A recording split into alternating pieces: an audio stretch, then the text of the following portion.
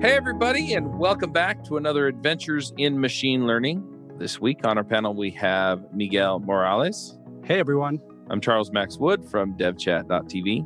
I'm just going to throw this out real quick. I'm starting a new podcast called Dev Influencers. You can find it at devinfluencers.com. If you're kind of stuck as a senior dev or at the top of your career and trying to figure out where to go next, influencer might be a path you want to consider, so go check it out. We have a special guest this week, and that is Francois Bertrand.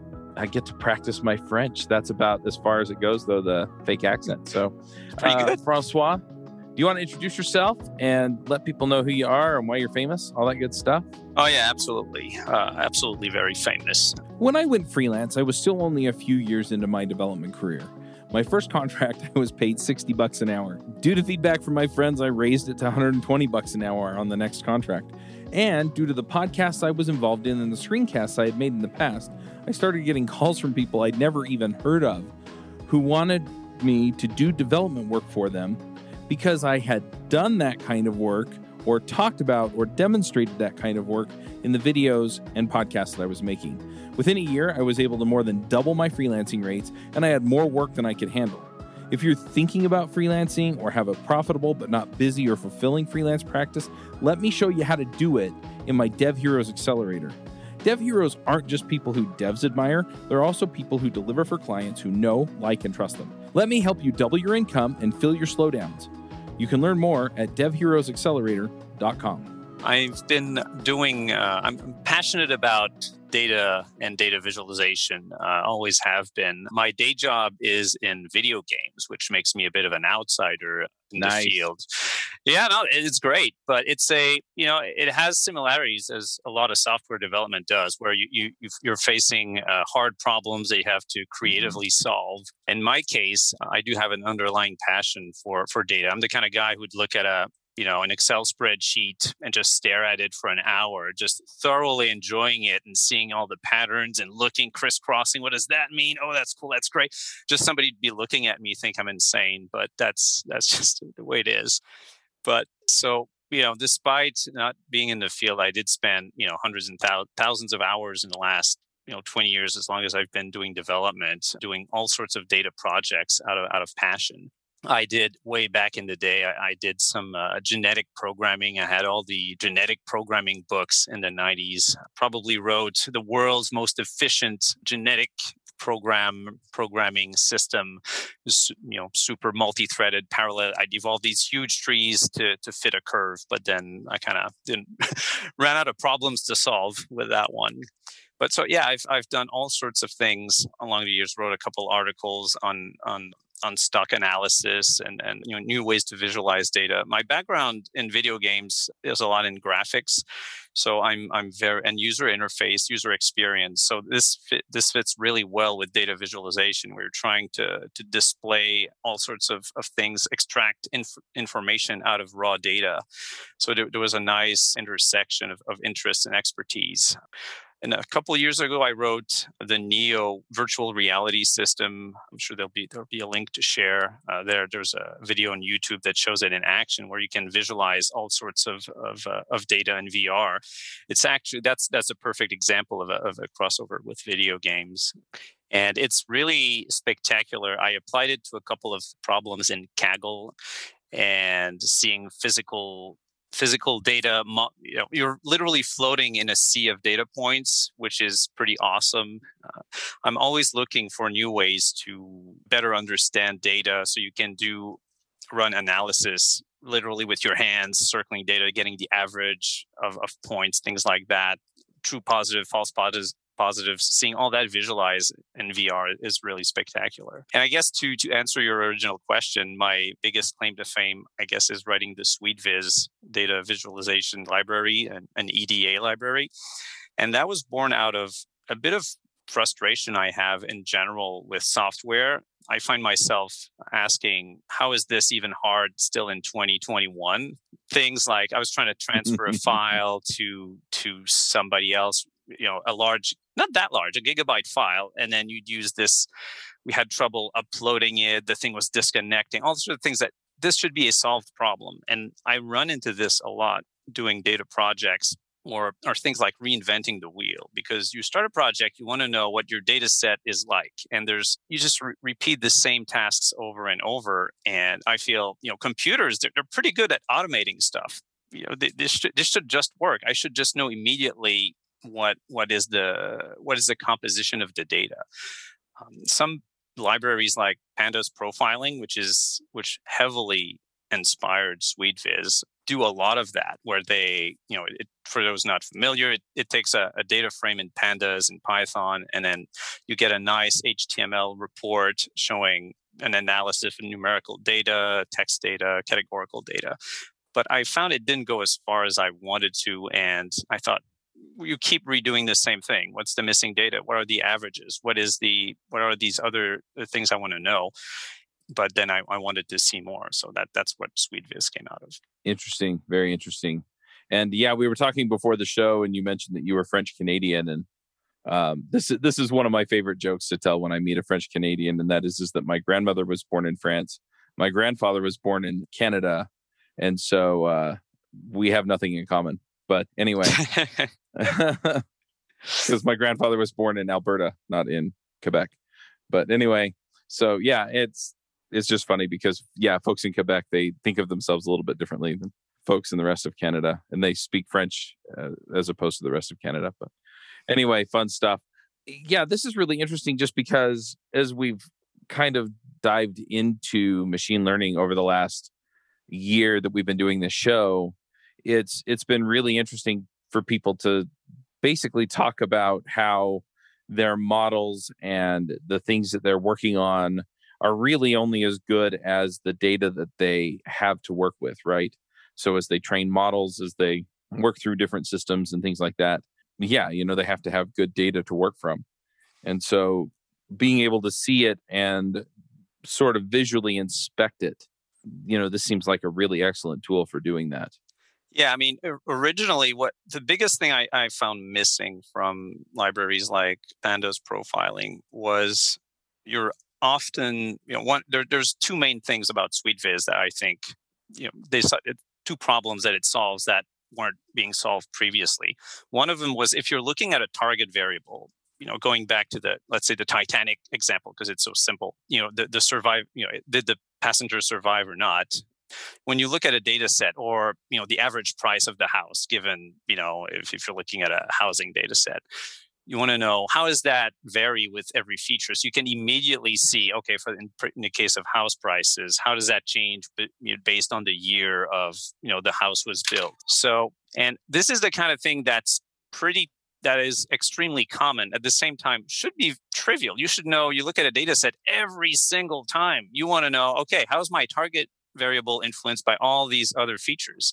And that's one of the main things I wanted to solve with SweetViz is that it immediately, if you give it a target variable, you'll see it graph in correspondence with every other variable. And that's really valuable. Immediately, the ones that are truly influenced, the variables that truly influence the target will jump out at you. The other thing is comparing. If you have a test set, a training set, or different subpopulations, you want to see how is the target variable changing, influenced by subpopulation. Let's say male versus female. Which one of these people survived more, in the Titanic example.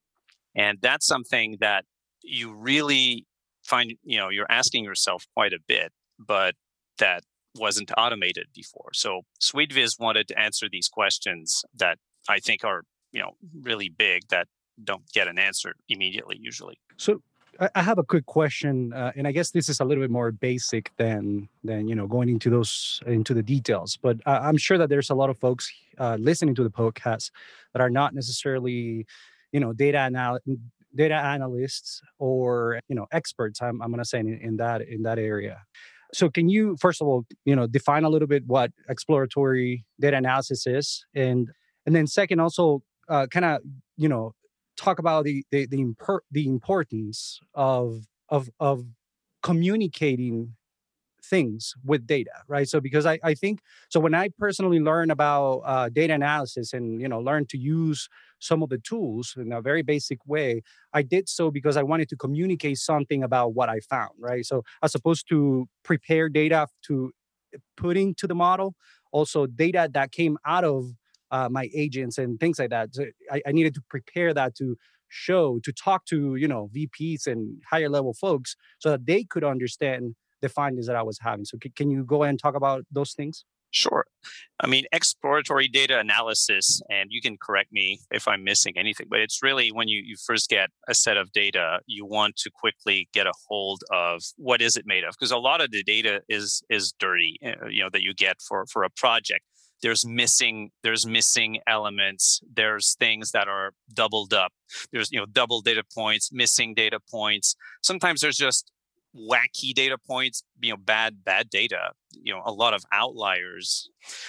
So you want to quickly, when you start working with data, not only find those out, but also get a general sense as quickly as possible of what is made up. What is the makeup of your data? What kind of distribution? So, and you will find outliers that way.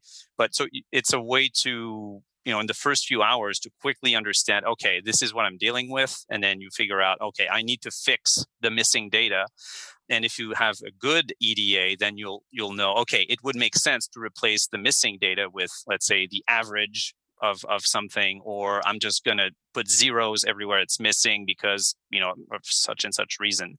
So EDA is really understanding the data. And the way, you're talking about communicating, I think that it's kind of the same thing, because the data, if it's clear to you, it should be clear, it's a good step towards being clear to someone else. So an EDA tool like SweetViz, where it's inherently visual. You get a report with graphs and numbers, and that's one of its strengths, is that you immediately see, I was talking about who survived the Titanic, and you see a curve of male versus female, boom, visually it's there. You see the curve is much bigger for, say, female survivors. And then you can look at a graph by age, and then you can see, oh, there's the really young ones survive, and then there's a gap, and then so you can you immediately understand your data more. And that's good for you as a data scientist, but also if you want to explain it to a client, because I have to say the models nowadays are pretty good, in general.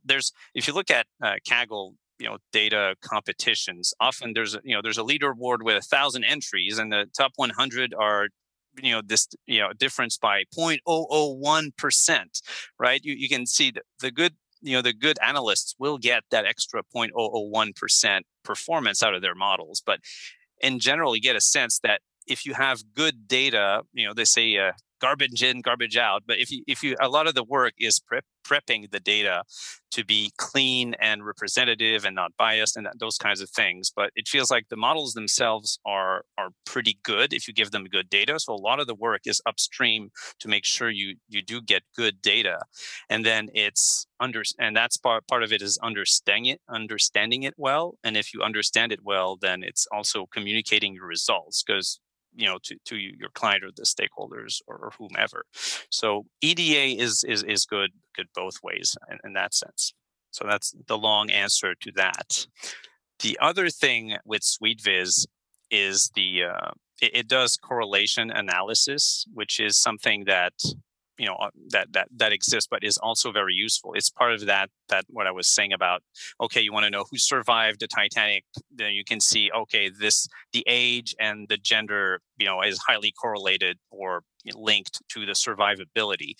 And there's some issues with that, because there's a couple of correlation mechanisms that work with numerical data. So you can say, oh, there's a numerical correlation between age and salary, or whatever, two numerical fields. But if there's different methods to use categorical data versus numerical, say categorical like male, female, that's not a number, that's not a continuous number. So you're requiring different methods to do that. So basically there's a whole bunch of methods to see what data is influenced by which data, but they're all separate. So one of the things SweetViz does is unify them in a single table that is more or less standardized, so you can see all your correlations at once. Whereas with some other methods, you need to do numerical to numerical, numerical to categorical, categorical to categorical, and kind of it's never in one place. And that's kind of one of the things I was talking about. This should quote unquote just work is using the power of computers to get rid of the manual labor and hopefully do something very visual and striking.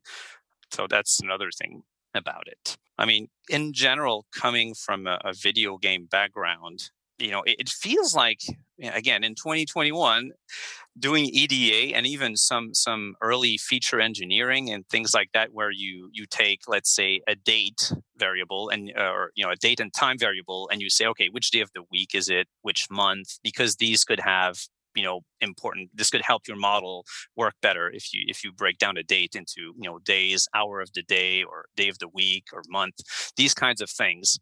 All these tasks you keep doing project after project. And again, I think if I had more time, oh my God, it's always time's the limiting factor. But if, it feels like data EDA and some data analysis work could almost be like a video game. And, again, pardon my background, but you should just see your data set, you drag and drop. Okay, this date, I want to do this. Oh, this field, it has, 50% missing data. I'll just replace with the average. And then it just, drag and drop and see it. And then, because we have the technology, we can do this, but it's, there's just all these little systems left and right that data scientists need to pull from. And my utopia is that you can do all of that into one place. And anyway, it seems like people still want to pay for video games as opposed to data analysis tools, huh?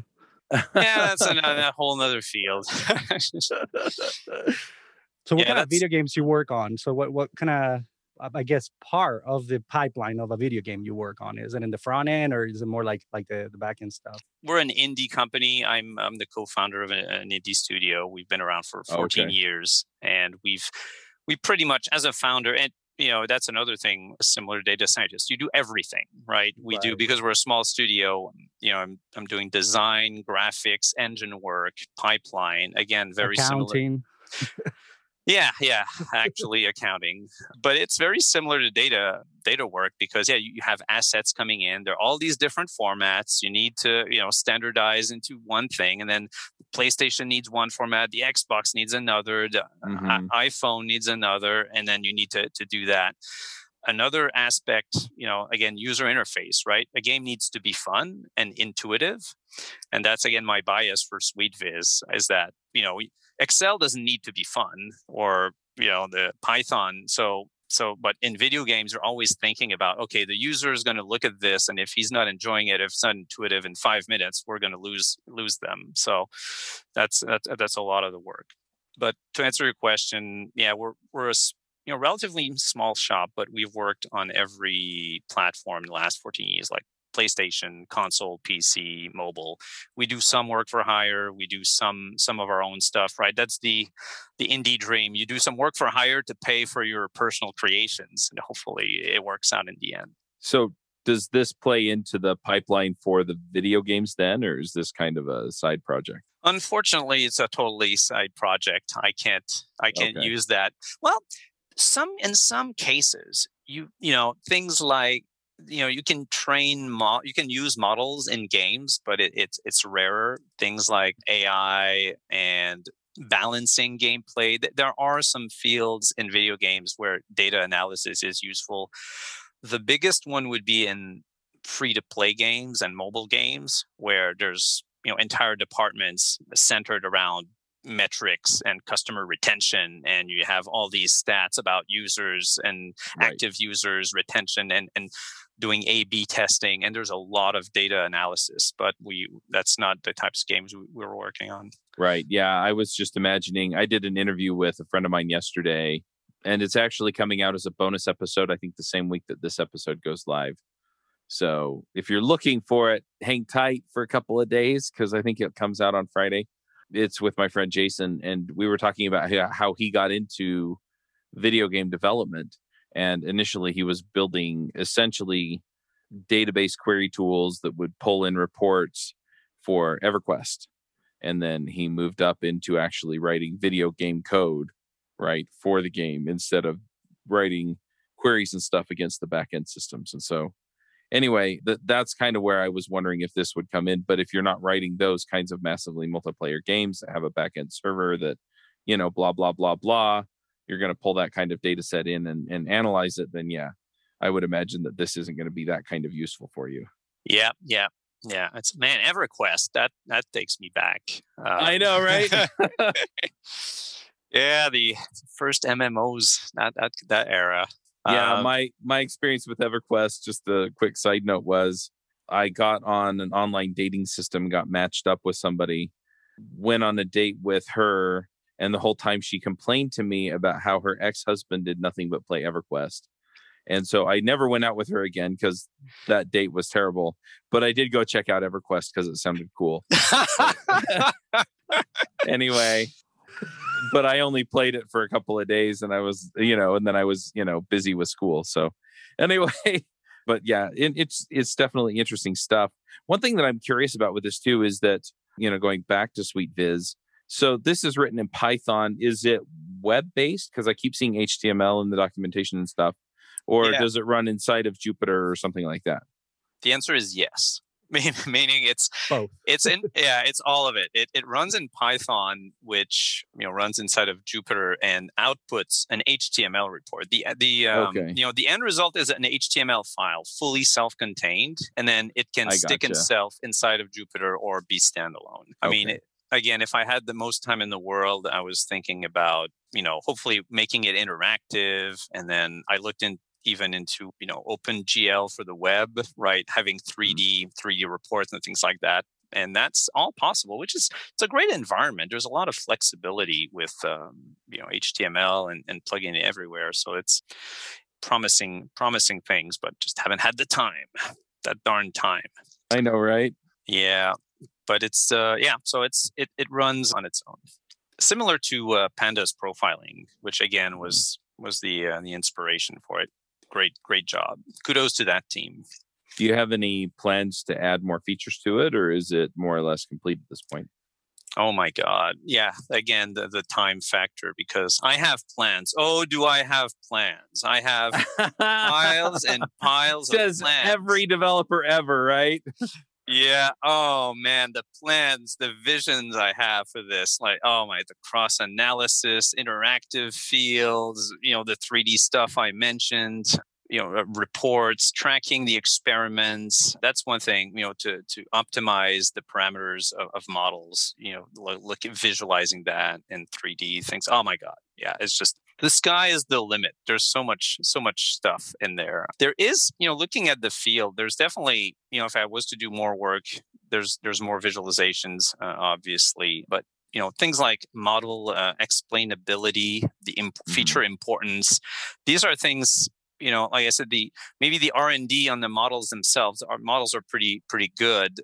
Feels like pipeline efficiency, explainability, visualization is where there's more low-hanging fruit, and that's definitely where I would like to work on in the future. There's a couple of pretty major things I would like to add to SweetViz maybe in the next year, and then after that branch out into these other things potentially. But man, so much data, so little time. So nice. The other thing that's always fun to hear about with some of these projects is, has anyone gotten back to you and said, "Hey, we're using this on this"? Like maybe somebody said, "Hey, we took this to space" or something. I don't know. Oh, that would be nice. Not directly. I do know that it's on GitHub. It's fully free, right. Open source. MIT, the most permissive. That's one thing I learned in video games, is that it's really hard to get people to try your stuff with the the internet. There's just so much stuff out there, and for a brief second, I thought, well, maybe this could be a product. And it's like, nope, that's going to be way too much work. You need, as soon as you ask for anything, it just takes so much work. You need to spend more time doing marketing to get people to buy in and really try it. So I wanted as many people to benefit from it as possible and just say, okay, it's free. And it's been forked quite a few times. I have no idea what people are doing with it, but it's very exciting to see that it's being used. It's being useful in day-to-day activities for people. So that's the goal. Hey, folks, if you love this podcast and would like to support the show, or if you wish you could listen without the sponsorship messages, then you're in luck.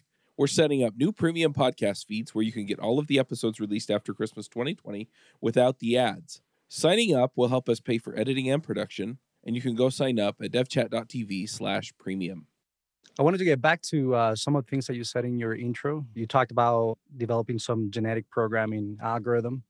Do you share that code as well? That's actually a bit too old. I need to dig that in, but that was interesting. I don't know how familiar you are with the genetic programming thing. Somewhat. I mean, not too much. In reinforcement learning, we use some of the derivative-free algorithms, including genetic algorithms. I suppose it's I don't know if it's a different name than genetic algorithms, genetic programming, but I suppose it's pretty much the same, right? Well, the genetic programming, it's the same underlying concept. The thing with genetic programming, and I got all the books by Mike Koza, I think, in the 90s, is that instead of my understanding of algorithms is that it's more about optimizing weights or kind of a flat set of data, whereas the programming part is optimizing trees with nodes, where you have actual programs that are evolving. So it's a whole tree so you have operators, if, then, else. So you can actually build to control robots, to control AI and things like that. So it's more of a node-based thing, which makes it trickier to. I talked about the program I made, which was that it's not just flat data. You're allocating and deallocating, hundreds of thousands of nodes. So there's a lot of memory allocation, and things are harder to manage than just optimizing a flat set of numbers. So that's what made it tricky, and it's really, really cool to see in machine learning. Recently, there's been a couple of demos online about robots playing soccer, I think, or in video games. You can kind of see at first the robots are kind of going around randomly, and then they start playing a better game. It's this kind of behavior that you can get from node-based genetic programming also. But it feels like there hasn't been a whole lot. I mean, it's useful for the algorithms for figuring out weights and things like that. But the programming part hasn't been that used, and I moved on from there. But yeah, really fun stuff to see out of pure chaos come out programs. And it's really fun to see how sometimes it comes up with wacky solutions. And I think that a lot of the AI solutions that are evolving, that are self-evolved, do that, where they do something that looks completely insane, but it gets the job done. That's how the program evolved. But you see, what is he doing? And then it just it does, as long as the end condition is met. Whatever the way that the program will be optimized that way. Right. So it sounds very similar to, genetic algorithms. It's just that you're optimizing computer programs in this case, as opposed to, whatever you're optimizing. But I guess the style of optimization is pretty much the same. It's a black box type of optimization, and you have, features and cross programs and things like that. Yeah, it sounds pretty interesting, actually. Yeah, mutation and crossbreeding and So you're pretty much branching pieces of programming trees to each other. So you're putting a stem onto another stem at a certain place, and see what happens. So throw a lot of stuff. Yeah, throw a lot of stuff at the wall and see what sticks. Mm-hmm. Yeah, I think that then lately, I guess we've seen the what is it called, GP3, the generative model that basically can also generate computer programs, which is another interesting, kind of meta programming paradigm. Yeah, that thing can do a lot of crazy stuff. Right. Have you played what is it, AI Dungeon, or that game where it's a text-based adventure, and then you write, and then it makes up a story as it goes. It's really funny. Oh, I see it there. So yeah, AI Dungeon, huh? That's an interesting one. What actually, that you go to e-commerce sites and look for books written by this algorithm, and you can buy books written by this model, which is super interesting, right? I also, it also happened with the painting, right? So there was like, how do you call this? The sale of this like art for, I think it was like 50K or something like that, some ridiculous amount, and it was actually created by an AI, whatever. So it's like, well, very interesting. Yeah, wow, that's a curiosity. I don't know about buying a whole book though, but it's damn. Well, it's co-author, right? Because you gotta kind of supervise that the model is actually outputting things that make sense. Nevertheless, though, I mean, just having a whole book generated partly by an AI is pretty mind-blowing, and it kind of hurts me because it took me like 3 years to write a book, and it's like, and now you have a computer program that can help you. Obviously, technical book versus like right sci-fi or whatever other topics, but still, I mean, it's pretty remarkable in my opinion. Yeah, remarkable and scary. True. You trained it on my kids' stuff, and it'd be like, my sister is stupid. Oh god, and it starts fighting. Do you have enough data Yeah. to actually train it? Oh, plenty. My kids don't shut up. Wow. Yeah, it's about similar things all the time. So it's really a strong, strong data set. Yeah. Yeah, no, generative stuff is incredible. There's DALL-E. Have you seen that, where it creates art? You say, I think the example is avocado and chair, and it creates a bunch of chairs shaped like avocados. It's just insanely crazy. That sounds cool. Yeah. No, this is really fun stuff. That one is actually pretty recent, right? The DALL-E. Yeah. I think it's 2 months in January. I think there's also music videos where it composes music, or lyrics and music based on a certain genre. It's really fun stuff. Yeah. So you mentioned about SweetViz, that you wanted to make it interactive and also I think what was the word that you used? Enjoyable or something like that. It does have a feeling of a game, though. I mean, if you look at it, the design actually has some feel of game-like. And also, I wouldn't say that it's completely interactive, but I guess you did put some effort there because you kind of have to hover over stuff and things like that. What, in addition to what's already in there, did you want to add? Oh, again, how much time do we have? No, not all of your plans. Okay. Top 2. Yeah, I mean, it would be great if you could. Right now everything is pre-done because that was the quickest thing I could do is that if you just output every possible image that you could possibly create. So for each data, I have the small version, the large version, and maybe a couple variations, but that becomes really heavy. If it was in real time, then I could just save the data and have some JavaScript create the graphs, at the user's request. So a user could say, oh, show me, you could have a slider saying, oh, just show me between this and that. That would be, I think, a huge bang for the buck. So you would have all the data and then you could do all these analyses in real time. Whereas right now you're limited to what was pre-baked initially. It's still pretty good, but and there's some limits to that because you can't bake in. If you have a 2 gigabyte data set, you can't put that in the web page, but you could. There's a couple of things you could do that would be give the user more visibility into the graphs. Right now, I'm Quick clarification: all of these graphs come with, just like you said, with 2 lines, right? So you basically detect the variables, the columns, let's say that are relevant, and then automatically generate all of these graphs. Is that how it works right now? Yep. It's interesting because I think it's a way. It's a bit counterintuitive to programmers because it's you really have to do every case, right? It's for example, you have numerical and categorical data, and then your target value could be numerical or categorical.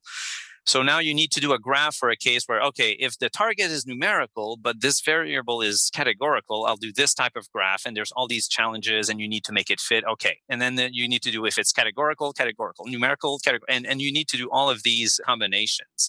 So, and it was a bit tedious, but that's what makes it, I think, special is that, the computer does all the work for you. So it's, you just say, do your stuff and it will go in and case by case do, okay, what's the best way to display this data? What's the best way to display this data?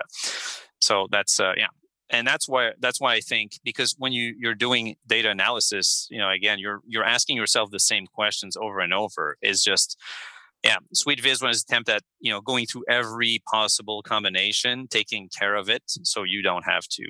And I'd love to do that for more steps. Like I said, for detecting or replacing, the next step would be to, there's the EDA part, but then there's the data prep repair part. I would really like to get into, but that's a whole nother can of worms.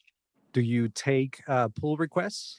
I'm not saying that I will submit one. I got a couple. This is my first open source project. So I was, I learned as I went about, in video games, we're not, well, some teams do, but we don't use GitHub. So I was kind of a noob with GitHub. So I had to kind of learn as I went. I think it went okay.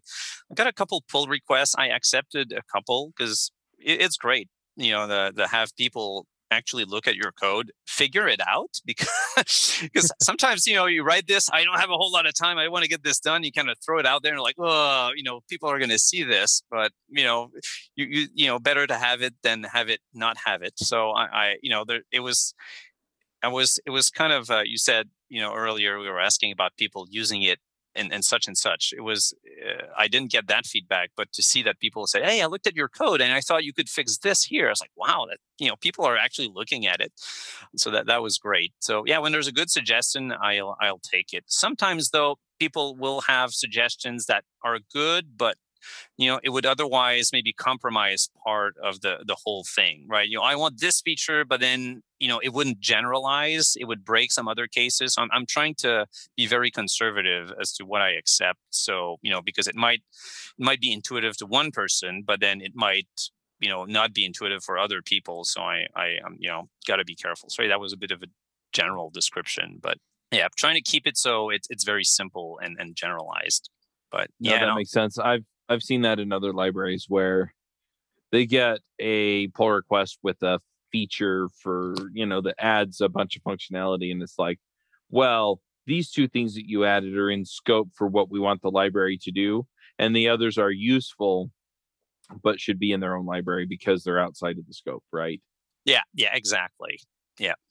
Or people are seeing things one way and then, like, yeah, I want this graph to show this, but then, you need to add another, there might be implications where, but what if you do categorical data, then this won't hold. Then you need to redo this whole other part of the lib and it cascades to keep things consistent. Yeah. So I haven't had that many pull requests, so it hasn't been too bad of a problem, but it's definitely fun to do an open source project with people participating and things like that.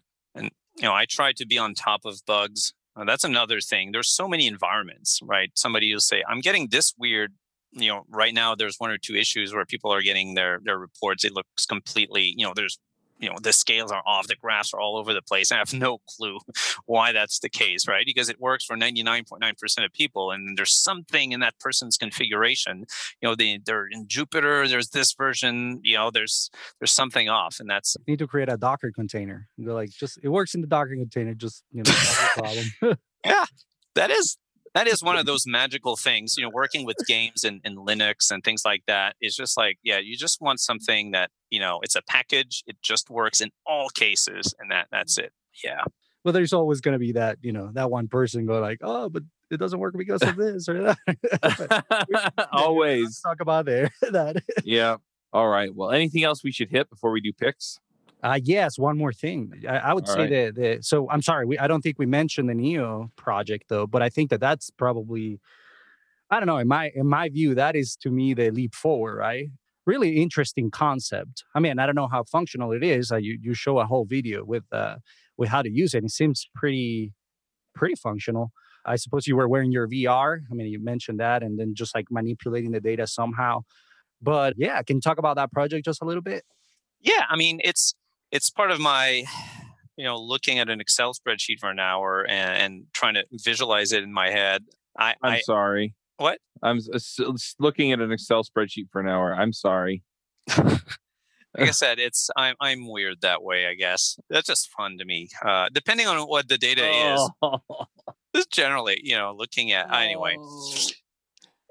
But I wanted to see if there was a way to get a better understanding. It's more about getting a general feel for the data. And it was really one of the experiments I did there was that, you can visualize in 2D on a computer screen, and then you can visualize in 3D, but it's always, on the screen, it'll be a little bit to the side. So being in VR, you can be in the 3D and then you can understand it a whole lot better. And that worked very, really well. The problem is there's very few problems that have three features. And one of the cool things I tried with that project was to do 6-dimensional visualization. And that worked out decently well, where where you take 6 dimensions and I'm not going to be able to explain it, but you pretty much, you take there's 3 main dimensions, right? And then the other 3 you divide into quartiles, let's say. And so you make a cube. It's a cube of cubes. where every subcube is, let's say, a quartile of the data. You should go see the video because I don't think I'm going to get out of this. But basically, it's an attempt at visualizing at least six degrees of freedom in the 6 variables at once, and that actually worked pretty decently. But it's not going to go higher than that. But this is the kind of weird stuff. The other thing I wanted to do was that with your hands, you can highlight a certain cube of data, and you can get things like what's the average value of this and that feature, or you can see, it's really nice to be able to see clusters of false positives, false negatives, and things like that inside, because you can visualize, post modelization and see what the results are and what the distribution is.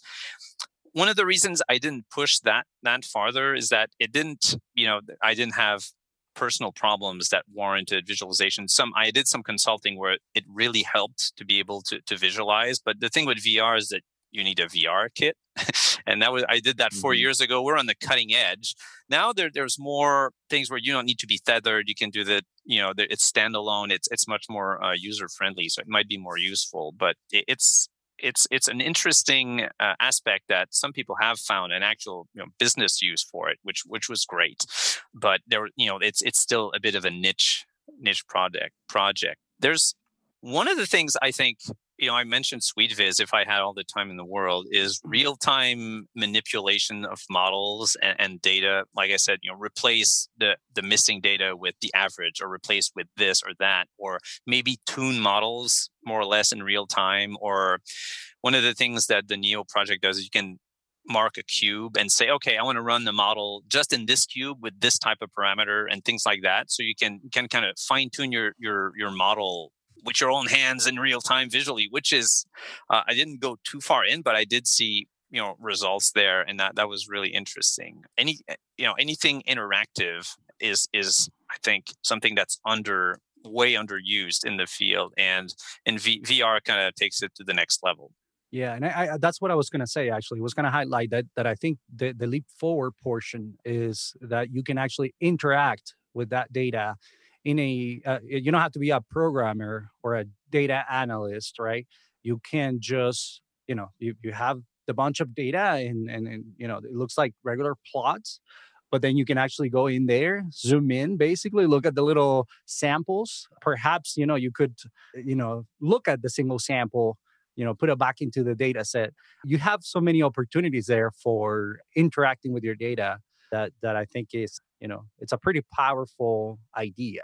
Yeah. Of course, there needs to be a lot of work. But it's like any new idea, right? Yeah. And one of the things about VR is I'm a big proponent of, to take technical term or, buzzwords, to have like a business impact. And that's part of the communication part you said. And, VR is nice and flashy and everything, and I love it. And it's really magical to be inside the data, but, it's very Matrix. I'll name that Neo for a reason. But there needs to be a business impact. And I think a lot of the interaction stuff that you can do in VR, right? You say, oh, look at a data sample and something like that. I think a lot of that you can already do in 2D, but people aren't even doing that, right? And that's kind of where SweetViz to me is doing the very basic EDA stuff that should be standard. But then, and it's not even doing that. But even without going into VR, I think there's huge potential for, much better interactions that have a big impact without having to put on a VR helmet. Right. And I think the 6Ds, that's okay. But you can also do that. You have just a bunch of 3D cubes, right? You can put that into a notebook. You don't have to do VR, right? Yeah. Do you? Yeah. Okay. Just making sure. But I would say that interacting with the data and not having to tell, you're talking about business impact. You're not going to have the business people actually go into, a Jupyter notebook or, sit next to a data analyst. You can just tell them, here's the data, you can explore it. And, if there is an intuitive way, and I think you did a couple of like menus and things like that, is a really, really great idea, I thought, actually. So congrats on that one. So, but just to have a menu or whatever and have different options, I think that brings a lot of business value, right? To let the decision makers be able to analyze the data in an intuitive way, as opposed to multiple dimensions. I think the multiple dimensions is a good idea just as it's a good idea to, split the data and be able to kind of, concentrate on a subset, right?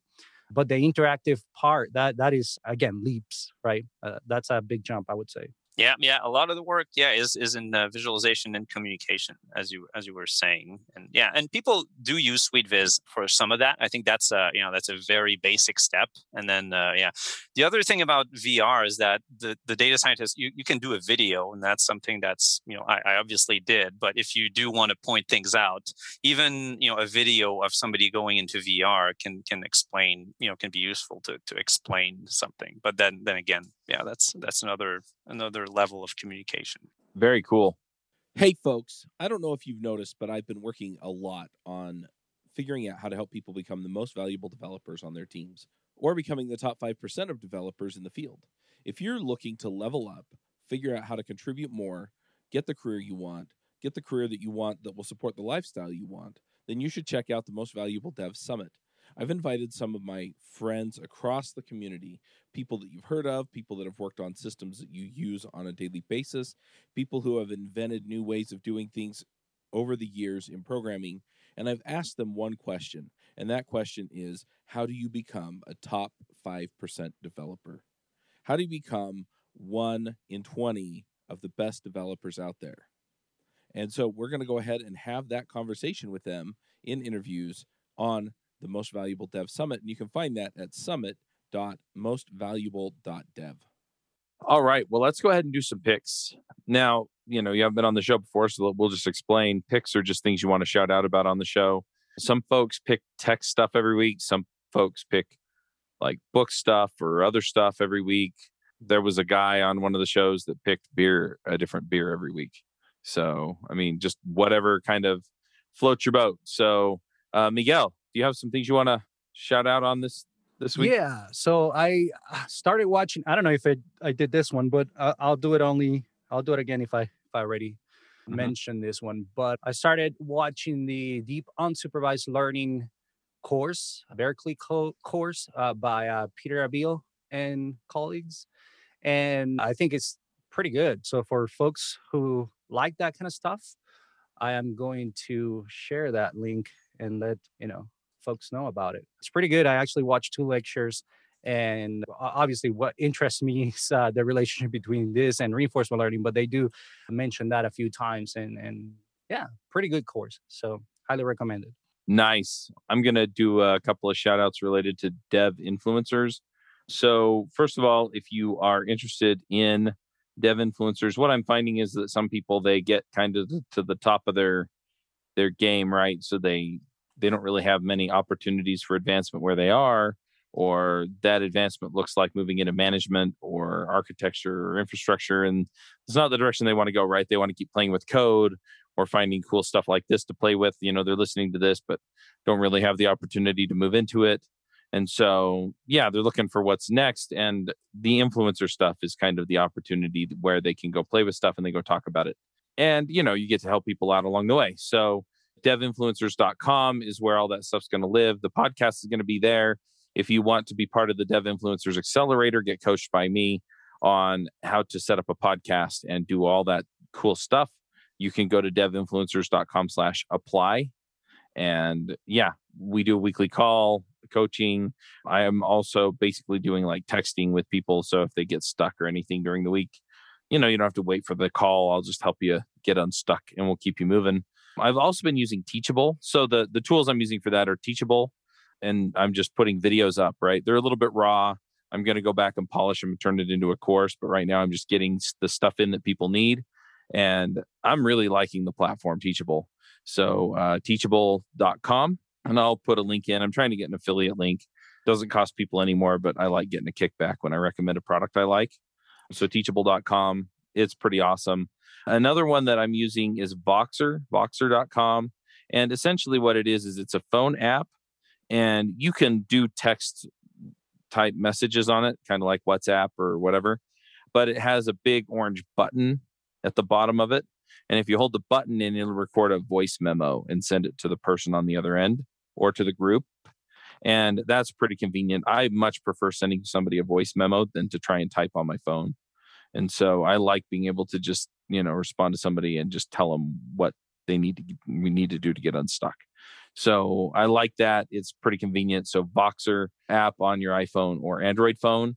And then the other thing that I'm using is Thrivecart. And that's what I'm using to let people pay for the accelerator. And the reason I'm using Thrivecart, so Teachable has a shopping cart function built in, and it's terrible. It's just terrible, right? I've talked to some people about like Kajabi, which is another system kind of like Teachable. Their shopping cart also terrible. Okay. Thrivecart is awesome. It lets you do the subscriptions. It lets you do the sales and the upsells. It's really terrific. So thrivecart.com, also trying to get an affiliate link on there, but it's a great product. And so if I don't have one in the show notes, by the time you're ready to buy it, just go get it anyway, right? Because it's a great product. But I'm really, really digging these products. They work really, really well. And I'm recording the videos with ScreenFlow, and that's at screenflow.com, which I think will take you to the telestream.com product. I've been using them forever, but it only works on Mac, but it works really, really well. And I'm really happy with that. So those are my picks. Francois, what are your picks? Well, I didn't prep anything, but I would give a shout out to Feature Tools. I haven't really used it a whole lot, but it feels like as good as any lib out there along the lines of what I said about automating things, for prepping data. What it does is it automates feature engineering to some degree. So it takes it mixes, it combines existing features and data sets and does, a whole bunch of automated synthesis to try to find things in a data set that could be significant to help modelization. Anyway, I would say to check them out because it's along those lines of automating things and helping out something that doesn't need to be so manual labor intensive. And it uses the broad power of computers to find combine hundreds of things together that manually would take way too long. So I check that out. And in general, if you find yourself solving the same problem over and over, to check out if there are libraries like that, like Feature Tools or EDA libs like Pandas Profiling or SweetViz that can automate a lot of what you're doing day to day, because there are a lot of people out there, lots of libs, and lots of problems are solved that you might not think of looking for automated solutions. That's it. Cool. And one more question: if people want to connect with you online, I'm guessing you're on GitHub and Twitter at the very least. Where do they find you online? I have my website. I don't know if I should give it or, there's, it's FB is, FB Francois Bertrand, designpro.com, probably. And then there's my email and some bio info there. But the GitHub for SweetViz is also a great place, especially, anything related to SweetViz. GitHub now has this discussion feature, which is great. So just general chat. So that's another place there to if it's not necessarily with SweetViz, you can just hit me up there. Awesome. All right. Well, thanks for coming, Francois. This was awesome. Thanks for having me. It was great. Like I was telling you earlier, it's my first kind of podcast. So, appreciate the opportunity. It was really a lot of fun. All right. We'll go ahead and wrap up here. Thank you all for listening. And until next time, max out. Bandwidth for this segment is provided by CacheFly, the world's fastest CDN. Deliver your content fast with CacheFly. Visit CacheFly.com to learn more.